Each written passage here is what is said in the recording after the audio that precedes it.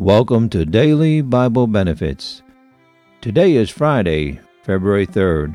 On this day in 2002, the New England Patriots shocked football fans everywhere by defeating the heavily favored St. Louis Rams 20-17 to take home their first Super Bowl victory.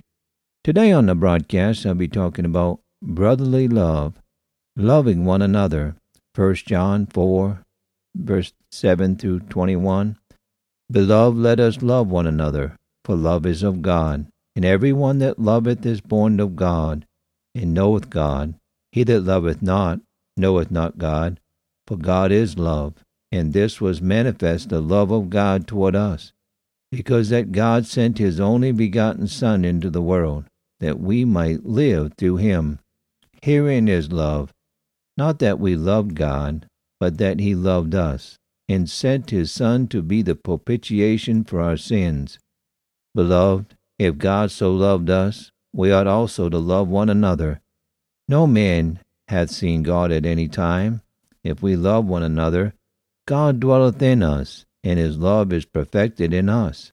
Hereby know we that we dwell in him, and he in us, because he hath given us his Spirit. And we have seen and testified that the Father sent the Son to be the Saviour of the world.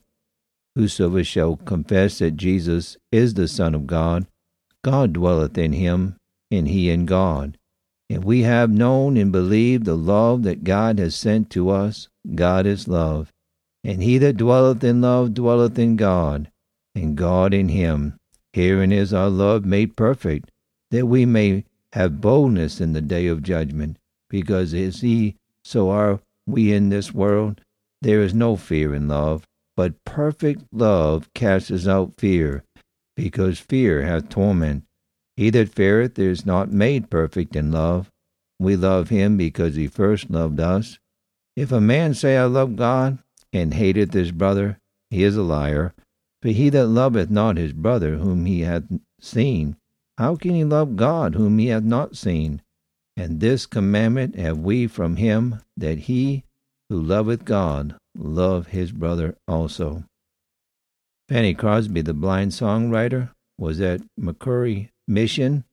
She asked if there was a boy there who had no mother, and if he would come up and let her lay her hands on his head. A motherless little fellow came up, and she put her arms about him and kissed him. They parted. She went from the meeting and wrote that inspiring song, Rescue the Perishing. And when Mr. Shanky was about to sing the song in St. Louis, he related the incident. A man sprung up to his feet in the audience and said, I am the boy. She kissed him that night. I am the boy she kissed that night. I never was able to get away from that impression made by that touching act until I became a Christian. Thank you for tuning in to Daily Bible Benefits. Have a good and godly day.